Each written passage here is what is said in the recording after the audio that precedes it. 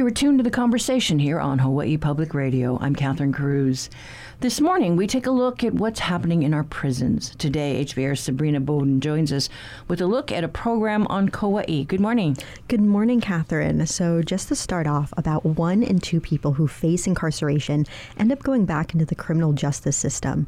And on Kauaʻi, a new pilot program is helping those who are getting out transition back into everyday society. So with a small 5,000 microgrant from the Hawaii Rural State Association, the County of Kauai's Life's Choices program will begin distributing re-entry transition packs to those who are getting out of the Kauaʻi Community Correctional Center. So Life's Choices is a program through the county's Office of the Prosecuting Attorney that seeks to reduce drug use and other antisocial behaviors on the island. And they saw this re-entry pack service program as a way to help people get resources at the start of their journey. And Michael Miranda took over as coordinator of Life's Choices earlier this year. Reentry has been one of the prosecutor's office's interests because reentry into the general population is one of the key points of intervention where we could help people break the cycle of staying in the criminal justice system. When inmates are given proper support upon reentry, they can be literally be given tools to succeed, comply with the conditions of parole or probation. And the re-entry packs are filled with all sorts of things like bus passes, taxi vouchers, gift cards, and a list of resources like hotlines and where shelters are. The packs are being put together by Dr. Graham Chelius on Kauaʻi and Madison Smith, a student at the University of Hawaii at Manoa. The whole reason this project has even started is due to an opioid abuse crisis is ongoing in Hawaii. It is a growing concern. And also people who abuse opioids are within the jail system, so KCCC. What also a huge concern of this project is recidivism rates in Hawaii. So about 48.9, so about 50% of all incarcerated people that leave the jail system return back to the jail system shortly. It's due really to a lack of resources and a lack of help of how these people cannot successfully integrate back into society. So this project started with the idea of how do we help incarcerated people reintegrate back into society? That is the million-dollar question of this project. It just seems these seems like such basic things. Why didn't we do this sooner if this is a new pilot program? So sort of the issue is there's not many resources that people have while getting out. So one of the things about Michael Miranda is he's a former probation officer. And when we spoke last week about the reentry pack pilot program, he explained that these resources can make a really big impact. I would see so many of my clients struggle with substance abuse for a variety of reasons, and usually the reasons are lack of transportation, lack of housing, lack of familiarity with where to go to get services. The reentry packs that Madison and Dr. Chilius put together pretty much have everything, not everything, but the basic necessities that they need to comply with their immediate needs. And specifically on Kauaʻi, the Community Correctional Center, KCCC, is in Wailua by the county's public golf course. About 4 miles west past the airport is the courthouse in Lihue. And when we spoke last week, Miranda said that sometimes when people are getting released, they'll have to travel from the jail to that courthouse for their first meeting with their probation officer. Yeah, when they walk on that stretch of highway by the Wailua golf course from the jail to the courthouse, it's a really narrow and gnarly shoulder, and when some of them would walk from the jail to see me at the courthouse when I was a probation officer, they would tell me about how they almost got hit by a car, or they would arrive with their feet blistered. Sometimes they would walk barefoot on the asphalt, and they would walk from the jail to the courthouse, and then they would have to walk to beaches on the east side where they would probably camp for a while. With the lack of transportation, a lot of them had a hard time staying compliant with probation and miss their appointments or miss court dates, and it would just be a kind of a perpetuated cycle of reoffending. So as you can see, items like a bus pass or a taxi voucher right out the gate can be extremely helpful to those who are getting out. Sometimes people don't have a place to go right away or have the funds for food or even a toothbrush. So these packs with resources and information on homeless shelters and some leads on employers can really make a difference. And when I talked to Madison Smith, she said the packs are currently being finalized and should begin going out by the end of next month. And if the program is successful in Kauaʻi, it hopefully will be expanded to the other neighbor islands. I just, like I said, cannot believe that we don't have anything like this in place. It's just crazy. Yeah, sometimes it's even just getting identification before getting out. And even in this pack, there's sort of a resource list on all the steps that you need to do to get a driver's license or an identification card. And so how are they planning on starting these on the other islands? Is there pots of money they can access? So that's to be determined. This is started through a micro grant, kind of through Madison's internship right now. Okay, but hopefully it goes well. Do they have a time frame? Is it just when the money runs out? Is it a 6-month thing, or kind of when the money runs out? Okay, all right. Well, hopefully folks see the value in this, and that it can become permanent to help keep people from going back into prisons. Absolutely. But thank you so much, Sabrina. Thank you, Catherine. We've been talking to HPR's Sabrina Bowden. To check out her stories, head to hawaiipublicradio.org.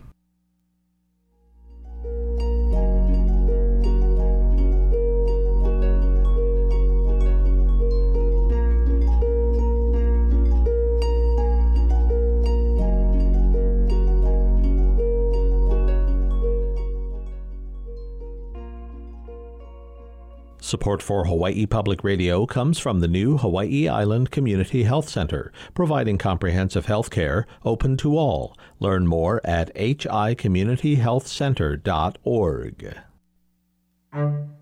Elon Musk borrowed billions to buy Twitter. Now he just needs to figure out how to pay all that back. There's just one problem. The marketers are Twitter's customers. Tesla has historically never done any marketing. He has no idea how advertising works. I'm Meghna Chakrabarty. That's on the next On Point.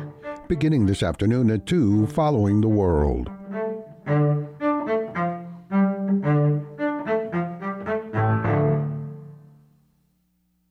Support for HPR comes from BIA Hawaii, with CSI Honolulu presenting PBX Hawaii, the annual construction and design show taking place this Friday at the Hawaii Convention Center. Registration at pbxhawaii.com.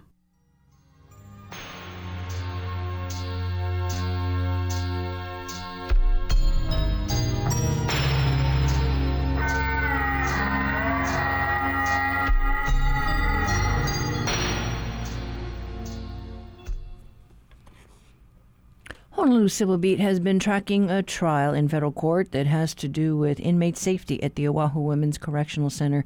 Reporter Kevin Dayton joins us today for our reality check. Good morning, Kevin.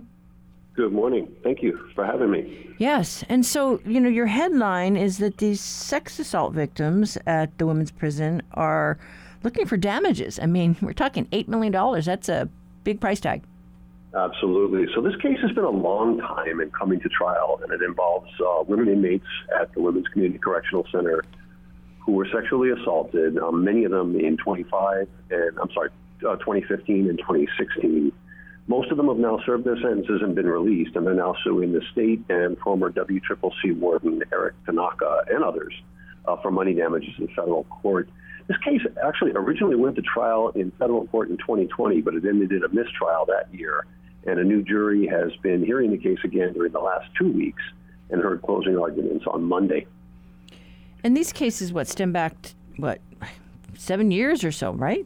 That's pretty close, basically. And as you pointed out, Terry Revere, who's one of the lawyers for the women, urged the jury yesterday to award $1 billion each in damages to each of the 5 women, as well as $100,000 each in punitive damages. And Revere is also asking the jury to award $3 million to the estate of another former inmate, Danielle Panlasigui, who the lawyers say she took her own life, and in part because of anxiety caused by the assaults. And a central issue in the case has been the 3 control stations in the prison where the guards work and where many or most of the sexual assaults occurred. court documents describe about 24 assaults of the women in the control booths or in the adjoining bathrooms in 2015 and 2016. And lawyers for the former prisoners say that the state should have known long ago that and installed video cameras in those control booths to monitor what goes on inside. Well, did the state have any good explanation as to why they didn't put in those video cameras? Absolutely, they did. The attorney who is representing, his name is Skylar Cruz, said that Tanaka removed each of the officers who were accused of sexual assaults as soon as Tanaka learned of the allegations, and he launched investigations into each case, acted appropriately, launching investigations into each case.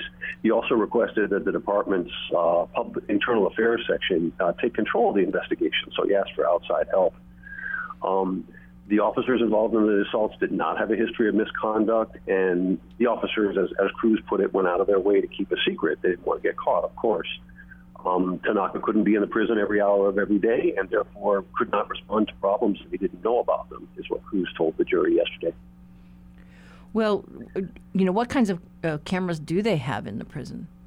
Well, that's an interesting question. This is still very much an open issue in the facility. I don't know if some of your listeners may be aware that very recently in August, the coordinator for the Corrections Oversight Commission did a walkthrough at WCCC, and she was told at that time that 40% of the cameras were still not functioning in August of 2022.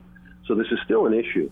Now, Mr. Tanaka, according to Skylar Cruz, Mr. Tanaka had asked for additional cameras, but did not by himself have the authority to get them installed. But that's an assertion that the lawyers for the women disagree with. They dispute that, basically saying he could have done it if he had wanted to, or if he had been committed to doing it. So it's still an issue. Yeah, but I don't know. It's kind of crazy. You think of the airport parking structure, right? They steal cars out of there, and they have cameras, but a lot of those cameras weren't working. Well, the logic is that if there are cameras, the corrections officers are not going to engage in this kind of conduct because it's a very controlled environment, and they have, they're being supervised, or hopefully they're being supervised. There is another issue that was brought up, which is basically that if the state knew or should have known that these control booths were sort of a high-risk area, because this had happened before. In 2012, another inmate was sexually assaulted in one of the control booths, and she actually there was a criminal conviction in that case, and she ended up suing the state and getting a settlement. So the state was on notice that this was a possibility. I think the question is whether their actions to remedy the risk were appropriate. And, your story talks about these sex assault cases, that there was some talk that some of this behavior was to trade off for favors. That was one of the accusations or allegations that's in the court documents. The complicating factor there is that under state law, there's no way for an inmate, you can't legally give consent to any kind of a sex act, which means any kind of sexual contact between staff and an inmate in a prison setting is a felony under Hawaii law. And this case in particular has sort of highlighted 3 specific cases in the last decade or so in which corrections officers engaged in that kind of conduct and were convicted of felonies. So it's understood, and they're trained that way to know that anything like that happens can be prosecuted. Well, I guess we'll just have to see what the jury thinks. We're interested to see what the jury comes back with, absolutely. Yep. All right, well, thank you so much, Kev. Thank you. That was reporter Kevin Dayton with today's Reality Check. You can read his story online at civilbeat.org.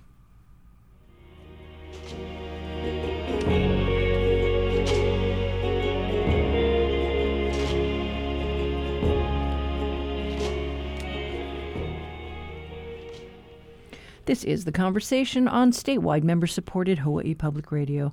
Coming up, your backyard quiz.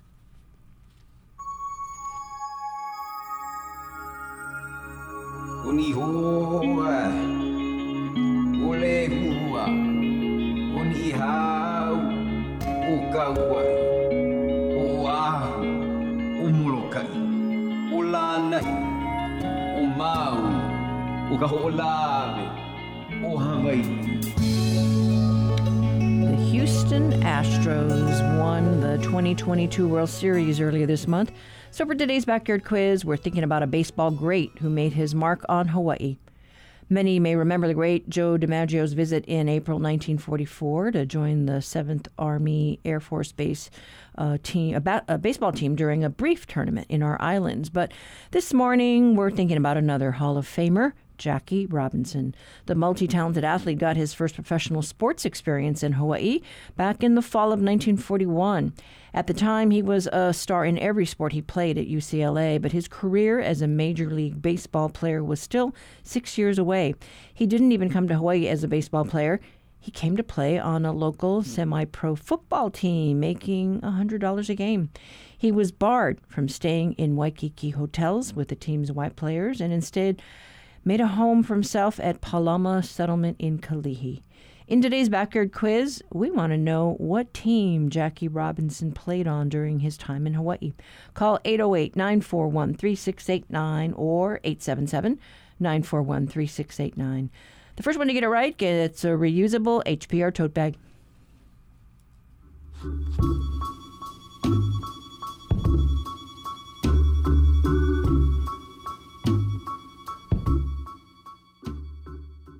Support for the Backyard Quiz comes from NAREIT Hawaii, which is committed to supporting nonprofits that help to strengthen the community and help underserved families, such as Hawaii Literacy. NAREITHawaii.com.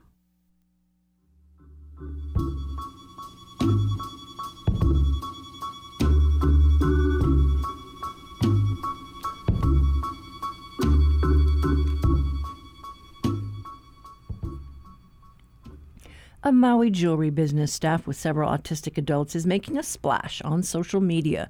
Depot Market's videos on TikTok have collectively amassed over 3.5 million likes to date. The business was founded by jewelry designer Tiffany Choy and her brother Chris, who is autistic and also designs jewelry. Tiffany spent a decade in New York chasing a career in fashion and building her signature line. Her pieces have been featured on national television shows and in global magazines. She returned home to the Valley Isle in 2018 to be her brother's full-time caregiver. They started Depot Market as a way for Chris to earn money, but it is quickly turning into an opportunity for others on the autism spectrum to make a living. The Conversation's Russell Subiano got the chance to sit down with Tiffany and Chris to talk about the business. We start with Tiffany. I guess I was never great at academics. I was always very creative since I was really little. Mm-hmm. And started sewing my own clothes and when I was 14. And then I went off to art school in Chicago for college. And then I moved to New York City to pursue a career in fashion. And I had my own jewelry line for about 10 years. And I kind of was chasing my own dream to be, a big jewelry designer or whatever. But I kind of discovered towards the end of that 10 years that it wasn't very fulfilling. And then I kind of had to take a break and took a regular job for a while and then moved home to take care of Chris. And that's kind of because he also makes jewelry. And then that's kind of how that all happened. And it kind of combined both my creativeness with, I just needed to do something that had a bigger purpose than just, me. So now I think I finally found what I'm supposed to be doing. That's really cool to hear because I've seen on your website that your jewelry has been worn by a lot of recognizable people. I saw that it's been featured on several television shows. I've seen it in a handful of magazines as well. And also kind of an interesting story of how you went out there, but you found purpose coming back. What prompted you to come back to be Chris's full-time caregiver? It's funny, our mom was always encouraging me since I was really little to volunteer we have Camp Moa here, which is you volunteer with kids with disabilities. And she'd been having me do stuff like that my entire life. And I kind of only did it because she was telling me to. And then it only happened when I moved to New York, where I found a community of people called Achilles International. They pair able-bodied athletes with athletes with disabilities to do races together, like triathlons, marathons. And I just naturally found that community. And my parents had been telling me to do these things. And, as a kid, you kind of want to do your own thing. But It turned out that was the community that I felt the most comfortable in. And my dad had been trying to get me to come home for a while to take care of Chris, but I was kind of being stubborn and wanting to do my own thing for a little while. And I can't really explain it, but in 2018, I had this feeling that I've never had a feeling like this before. I had been in New York for 10 years, and that I had this feeling that I had to move home, that it was that I knew it was the right time to move home to start taking care of Chris. And then our mom actually passed away in 2020. So it all kind of, I really didn't expect to get emotional on this, but it all kind of ended up being like for this much bigger purpose that, you know, I never could have. Yeah. Yeah. Thank you for sharing that. I think a lot of us go through a lot of different life experiences. I mean, sometimes we don't know what they're for at the time, but the reason reveals itself down the road. Chris, what did you think about your sister's jewelry career? I thought they're very beautiful. Yeah. Very magical and talented. She's like some fairy godmother or something. I don't know. All I can say is that she's more magical. That's all I can say. You're very magical too, Chris. I love that. And so when you moved home, and Tiffany, you were trying to help your brother get a job. I'm finally here. I think I remember, or I think I read somewhere that in the process of helping your brother look for a job or try to get a job and there being a lack of opportunity for him, it became a much better idea to start a business with him instead. Yeah, so Chris was adopted from Cambodia and found in a market called Depot Market. And so that's why I thought the name had a really special meaning. That's where the name comes from for our store. And so when I moved home, I was asking Chris what he wants to do, because it's really hard to fill another person's schedule for, you know, every day. It's kind of difficult if you don't have a regular 9-to-5 job. And he said he wanted to work at Macy's and Tiffany's. And in New York, I know people at both of those companies. And I asked, you know, what would it be possible for him to work there? And I wasn't really taken seriously whenever I asked. And so luckily here on Maui, most of the hotels here do local, they invite local artists. Well, I mostly kind of take it seriously sometimes. You take it, I know you take your job seriously. Sometimes I take my job seriously. Sometimes. But maybe not my business, but probably I just need her help. That's all. I still don't know how to take my own stuff out and all. I'm still trying to learn how. You're doing a very good job though. Thanks to my sister, I have like a business, have everything. You have a credit. You just got the Hawaiian Airlines credit card. Oh, you did? Oh, nice. It took a while for him to get approved, but he did it. Nice. You can start racking up those miles and traveling now. All right. Because our brother lives in Vegas, so we're trying to use those miles. Sorry it took so long. Oh, perfect. Perfect. But so, yeah, that's kind of how it started. We started selling at the Fairmont Kauaʻi here we've been selling there for the last 3 years. And I kind of saw it as it could be a bigger opportunity, because we have a lot of other friends like Chris that are kind of in the same situation. There are very, very few jobs, let alone jobs that they have any interest in doing. Yeah, that's kind of how it all started. Chris, what did you think when your sister said, let's start a business and let's sell our jewelry? What did you think of that? Well, I thought it was great. It's a tough decision to make what I want to do with my budget and all, but how I want to pay my bills with. But even though I'm not really about money, but maybe I'm just bring my family to another place and all, probably move us somewhere. Oh, Chris wants to move to England. Oh, you want to move to England? There. Yeah. So Valley. I told Valley wanted us to move there and all, because, you know, I've always dreamt about being a prince. Mm-hmm.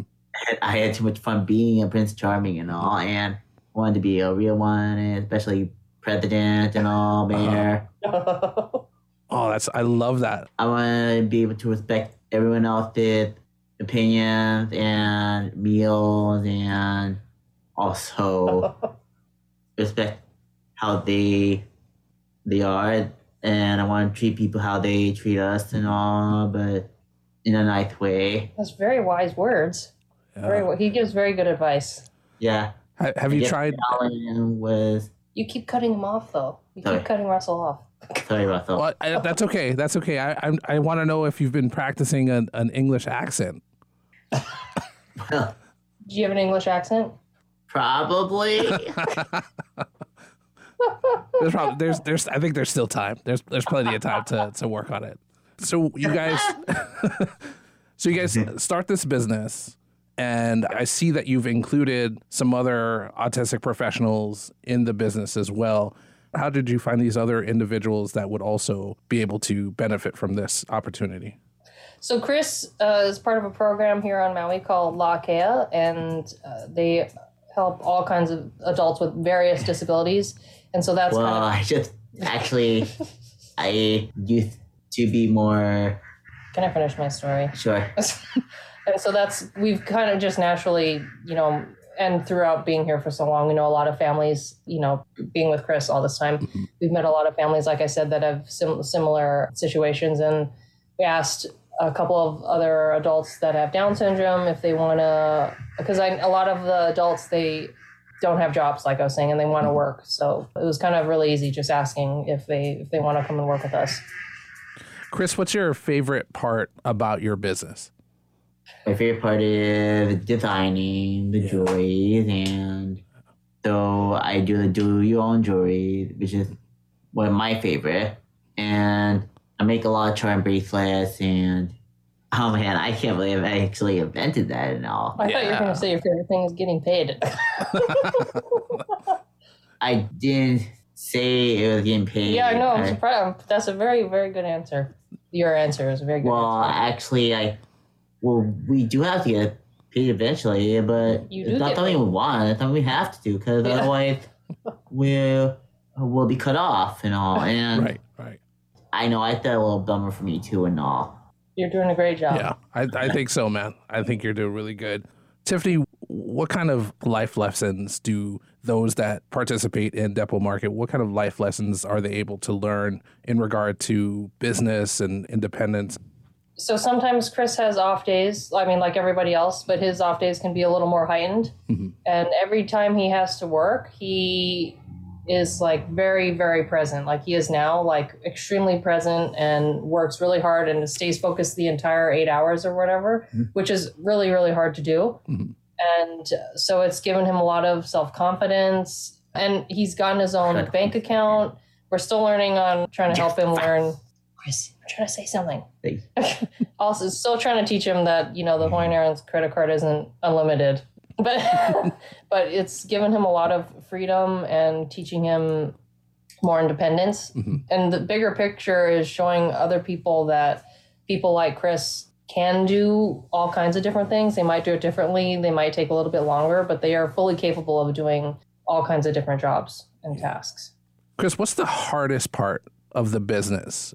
Well, more like the paper origami folding is harder, but I'm still trying to do as much as I can to comfort people with those origamis and jewelry and all my earrings and all, and know how much they love the earrings, how much I love making earrings and all. I've been trying to name the heart earrings and all, because Tiff asked me to and all. I guess I could name it probably Valentine's or Heartthrob or something. Mm-hmm. Chris helps with the naming of our products. Oh, okay. That's what he's referring to. But yeah, he when we first started selling in person, he was always trying to give everything away for free. Oh. Well, I don't want it to be charging for them and all. I know, it's so nice, but I was the one paying for all this stuff before we turned it into a business. But he has a very big heart. Yeah. Christmas is fast approaching. I know that Depot Market has done some pop-ups around Maui. I know you're working on opening a brick and mortar shop in Wailuku. What else do you have planned for the future to make your products available to the public? I think our biggest goal would be to have Depot Market in various cities where we can, help multiple adults in all over the world and country to have this kind of opportunity to, have employment in, various capacities. Like if they don't make jewelry, they can talk to customers, do the cash register, help packing orders.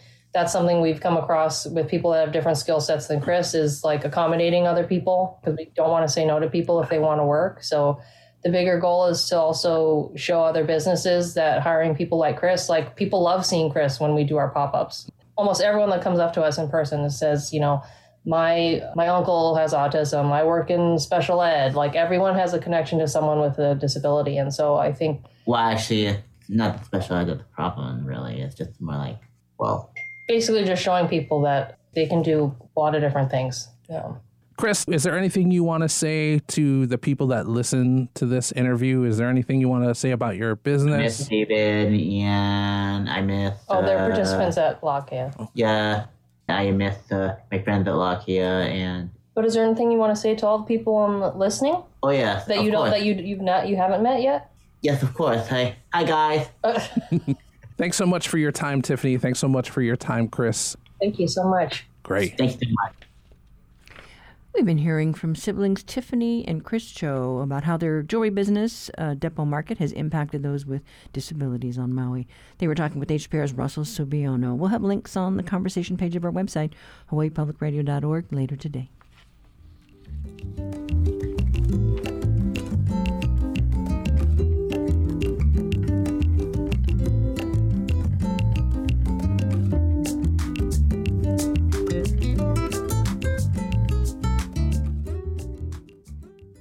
HPR brought you multiple perspectives on a topic we all want more of, but don't get enough of: sleep. The back-to-school jam isn't just about traffic on the road, but the jam up in your sleep schedule, too. There's been times I would do an assignment that maybe 3 in the morning that I'm finished, and I can't even remember what happened throughout that day. He's not alone. According to the CDC, Hawaii is the most sleep-deprived state in the country. So there's no such thing as getting used to insufficient sleep. We instead accumulate what's called sleep debt over days, weeks, months, years, and the impact of that can be really significant. So it's actually a pretty interesting research study at the University of Pittsburgh. The participants in the study who slept less than 6 hours a night were 4 times more likely to catch a cold. Okay, that's compelling. Support news coverage at HPR. Donate today at hawaiipublicradio.org.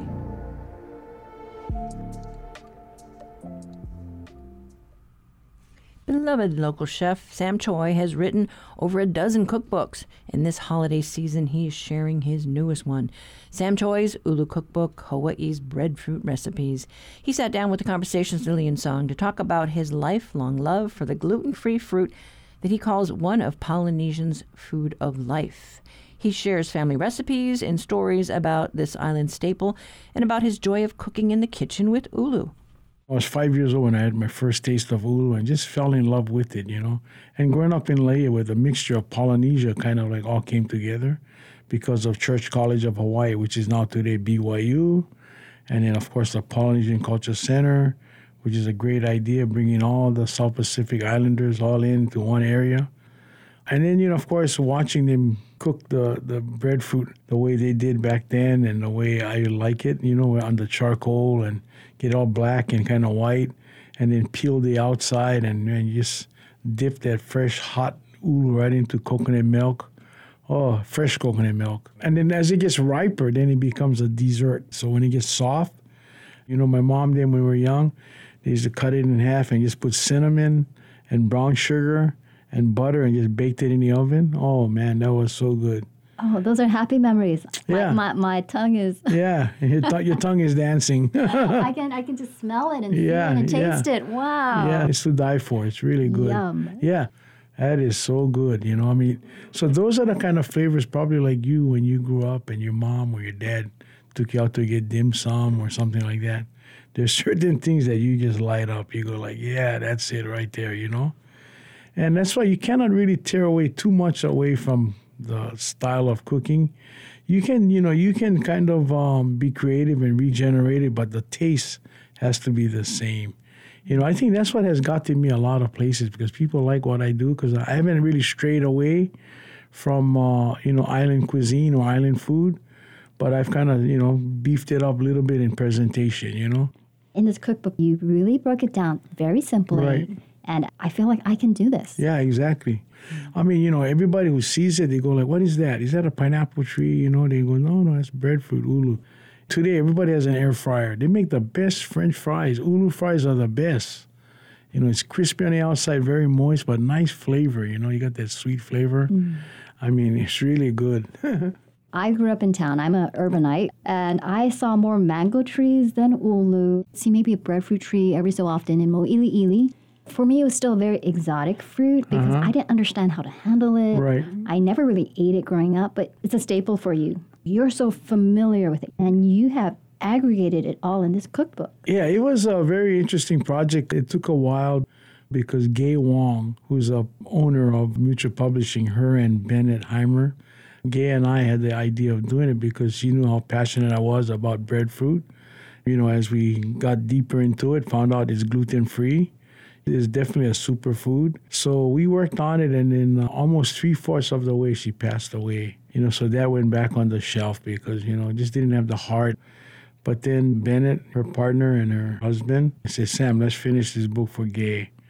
So yeah, we came back, and it wasn't easy, but Jane played a major role in making sure that, you know, we did it right, kind of like we had all the work done, you know, and Betty Shimabukuro, she was a ghostwriter and worked on the recipes. She orchestrated the finishing of the pictures with Leeward Community College culinary team. Shout out to them. They did a great job. And Hawaii ʻulu Cooperative also has some fingerprints in this. Yes. We went out and asked if they were interested, and of course they said yeah, because they have over 150 farmers that grow breadfruit ʻulu. They've worked hard. They got flour now that's produced in Hawaii. There's flour that they produce in Western Samoa, you know, and parts of the mainland. I was very happy to see the co-op getting involved, and they're a great group. You know, they've worked hard to create this movement of getting all these growers to bring their products to market, and there'll be the vehicles to put it in like Whole Foods, local markets, produce companies like maybe one day Diotani Produce, a local company selling farmed items, getting it to more people's homes, yeah? All year round. Need convenience now, right? Yes. It's a very seasonal fruit. Right, it is. It's like mango. You know, you got the seasons of that, lychee, you know, lychee, all those other fruits, that tropical fruits that are grown seasonally. So breadfruits, ʻulu is the same thing, right? It's really nice to have the co-op part of it. You know, they're very aggressive in marketing, product R&D, and to be part of that first book really solely designed to get the message out. And, you know, like I always tell people, everything that potato can do, ʻulu can do better because of the gluten-free. So if you're a plant-based person, besides tofu, that's a great item right there. I've been telling a lot of the vegan chefs, hey, breadfruit, you know. So you're blessed with this knowledge early on in life. Yeah, it's been, you know, and then of course I got educated too. You know, it's one thing about education. We can never say we learned it all because you know what? There's always somebody out there that's really much smarter, but they know it much better. You know, so when I worked with the .org guys and then with Craig and their team, and then of course now with the co-op, it's just amazing how much knowledge they brought to the table. And it's really good because people, first of all, when they see it, they don't know what to do with it. Or when do you pick it? You know, so it says all in there. When the sap starts to come out and it's real plentiful and it starts to turn a little brown, that's perfect. It's still firm, but it's ready. You know, you can peel it. It's so easy. You know, in Samoa, they use the coconut shell, a sharp coconut shell on a stick, like cap over at the punch called the center. When they peel it, they use that. They'll scrape the outside. You know, a lot of hand movement, like you're scratching it. Or you get a good potato peeler, right? Mm-hmm. You know, and then now they got it where you can freeze it to make sure that they can have it all year round. You know, because of it being seasonal, they can have it frozen in supermarkets. You know, just like when you see the Ore-Ida frozen potato fries and stuff like that, you're going to see ʻulu sooner or later going to be just like that. They already have it, but more on a larger scale. And we, as people who love to eat, it is like word of mouth. It's like, hey, I just found this great product. Yeah, exactly. You can make your curry with this. You know, you go to a Thai restaurant, you know, the vegetarian with the kabocha, that vegetarian curry is really popular. Now, can you imagine instead of putting potatoes, you put breadfruit in that? Oh, man, that's a whole different game changer right there. You know, I do a mashed potato at some events when I get the ʻulu. Man, they go like, what is this? I said, it's not potato. No, we know it's not potato, but it's really tasty. And it's creamy. And I said, that's breadfruit. Oh, my God. I said, you know what's good about it? Eat a lot. You're fine. It's gluten-free. No way. I said, yeah, it's gluten-free. You know, so yeah. Yeah, so you're doing your part, spreading the joy. Hey, you know, it's like poke, man. You know, I love poke, and ʻulu has been my love, too, you know.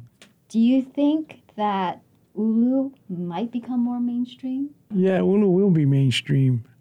It'd be once, the co-op guys kind of get everything lined up and the farmers and, Kamehameha Land, those guys are looking at but setting up land leases by thousands of acres to put ʻulu trees in there. I think, it's going to happen. It's going to happen quick.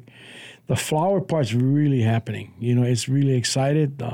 Western Samoa, they got the plants already set up. They're creating a lot of flower. Guys over there in St. Croix, Virgin Island there, they got the vodka coming out. The rest will just follow. I think this will be in every household, every market that's out there for a more healthier lifestyle, yeah. So, I can see that going mainstream.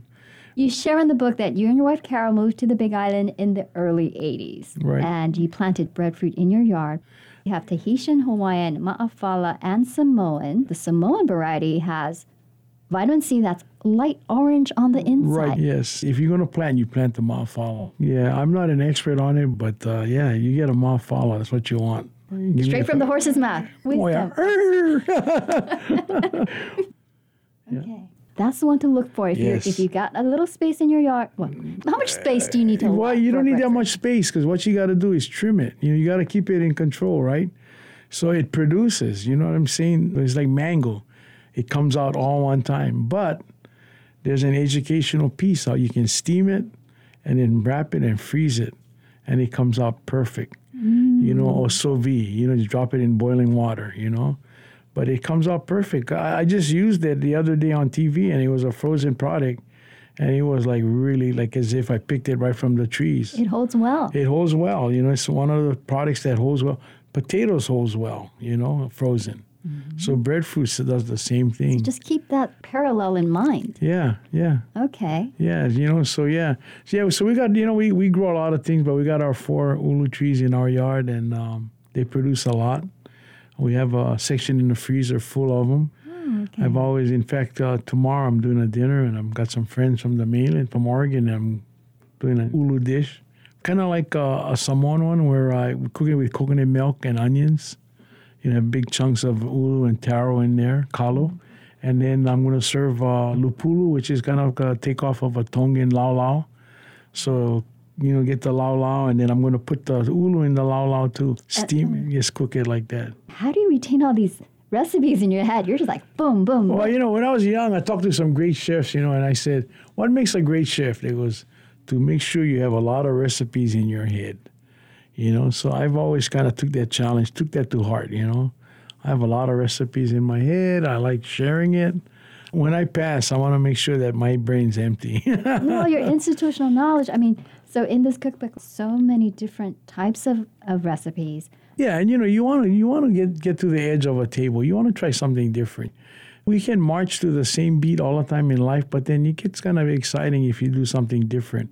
You put the wow factor to your arsenal of all your recipes, and if you introduce that to your friends, they go, hey, how'd you do that? Oh, it's ʻulu, real simple. Go to the open market, get ʻulu.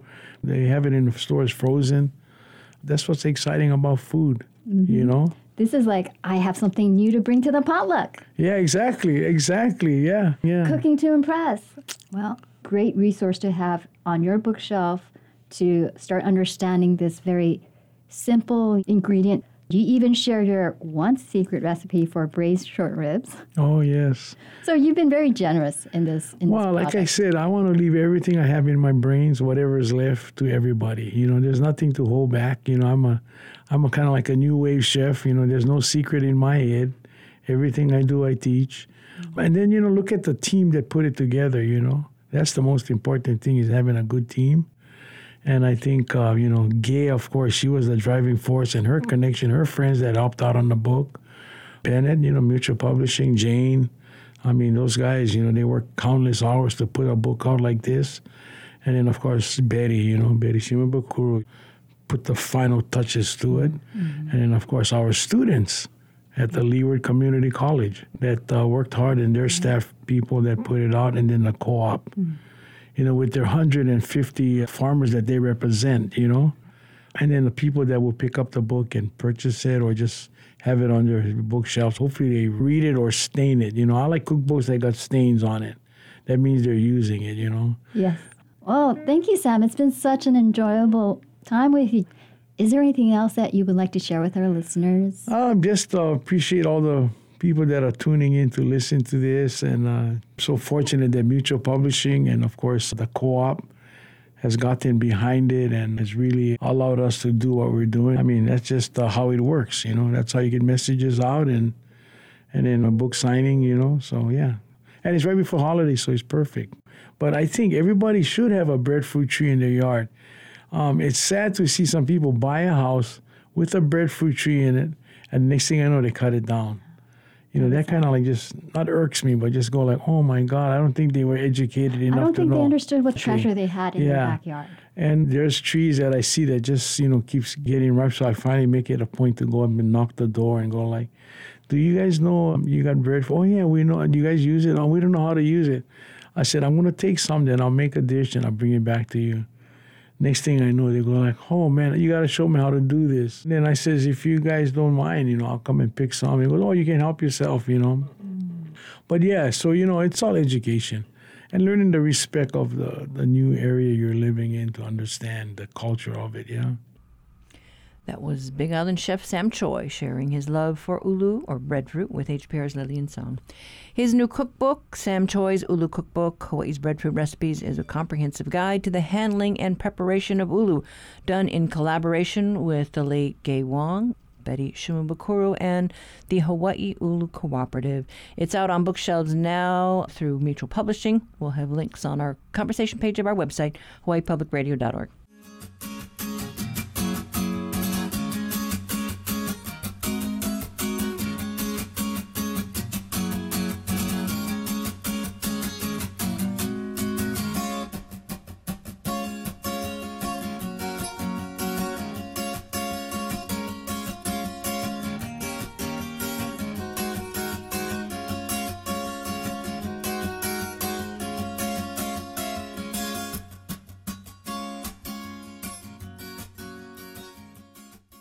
Support for HPR comes from the Hawaii International Film Festival's 2022 Fall Festival, featuring films from around the world, online through November 27th. Full film program at hiff.org. Are you interested in working in radio? HPR has part-time openings in its operations department. You'll be part of the dedicated team that puts HPR's programs on the air and keeps it humming 24/7. Responsibilities include preparing shows for air, working in our on-air control rooms, and ensuring compliance with broadcast standards. If this is music to your ears, visit hawaiipublicradio.org/jobs to learn more. Support for HPR comes from Chaminade University, committed to educating tomorrow's leaders in social justice, community health, and organizational change for the future of Hawaii and beyond. Learn more about programs at chaminade.edu.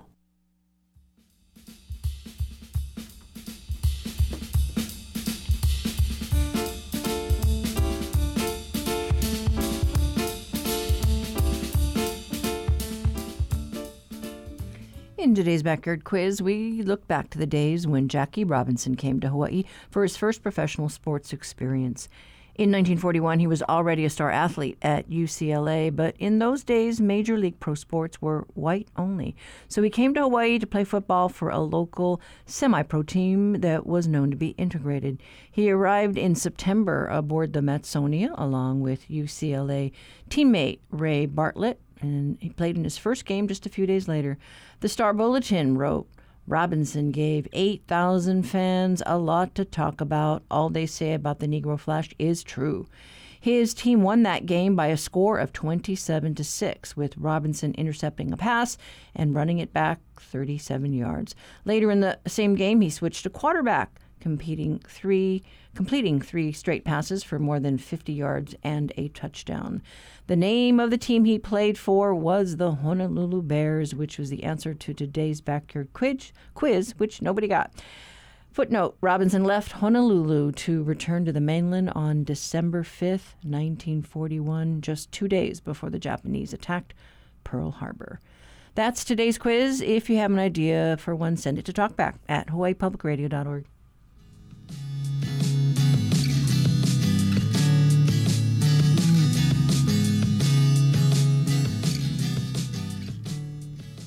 Well, that wraps it up for us today. Tomorrow on The Long View, what can we learn about an endangered butterfly, and how do we apply it to politics and everyday life?